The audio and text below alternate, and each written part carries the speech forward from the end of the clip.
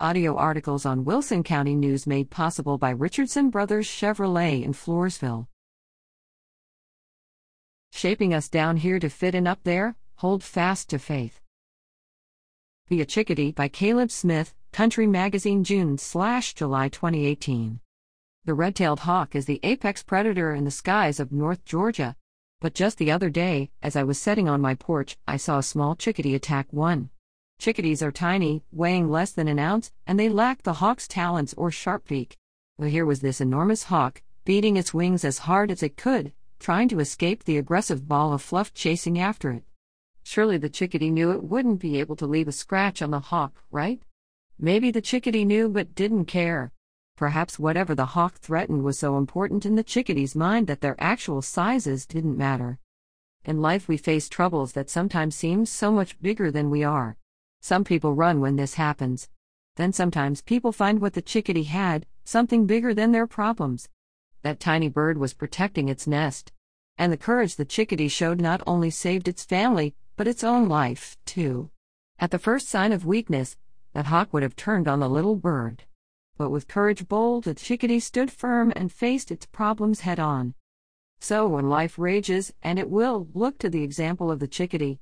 Because the hawks of this world don't care how big you are, they only care how big you act.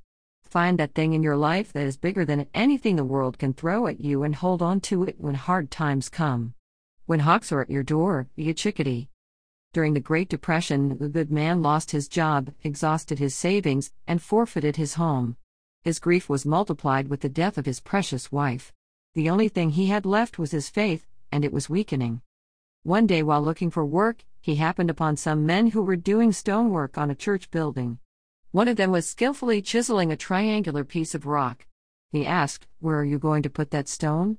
The craftsman pointed toward the top of the building. "See that little opening up there near the spire? That's where it goes. I'm shaping it down here so it will fit up there." Tears filled the man's eyes as he walked away.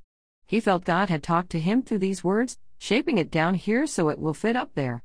He found new meaning and courage through renewed faith to press forward in his difficult situation. James 1:1-2. During the last decade of the famous artist's life, Renoir was confined to his home because of his crippling arthritis. His friend Matisse visited him daily. In spite of the torturous pain, Renoir kept painting. In fact, he did so almost to his dying day. On one occasion when Renoir was struggling with every brush stroke, Matisse said to him, "Auguste, why do you continue to paint when you are in such agony?" To which Renoir replied, "The beauty remains, the pain passes." Some of you may be going through terrible trouble sometimes. You may be experiencing some heartbreaking sorrow. Or perhaps you are enduring some painful physical illness. Or it may be something else, maybe even too excruciating to talk to anyone about. The blows of the hammer and chisel hurt. But it's the harsh blows to the body that often bring the greatest strength to the inner person. God is good even when we don't understand all the reasons for the things that happen to us. Let us place our trust in the one who sees and knows all. He will do what is best for us. Hold fast to your faith. Don't let the difficulties of life get you down. They are only temporary. Glory is coming. Keep praying. Keep believing. Let us lay our soul, our heart, and our life into His hands, that you may be perfect and complete, lacking nothing. The Master has to do some shaping of us all down here, so we will fit up there. Thomas W. Bonham is an associate minister with the Floresville Church of Christ. Twanum@hotmail.com, http://ontario forever. blogspot.com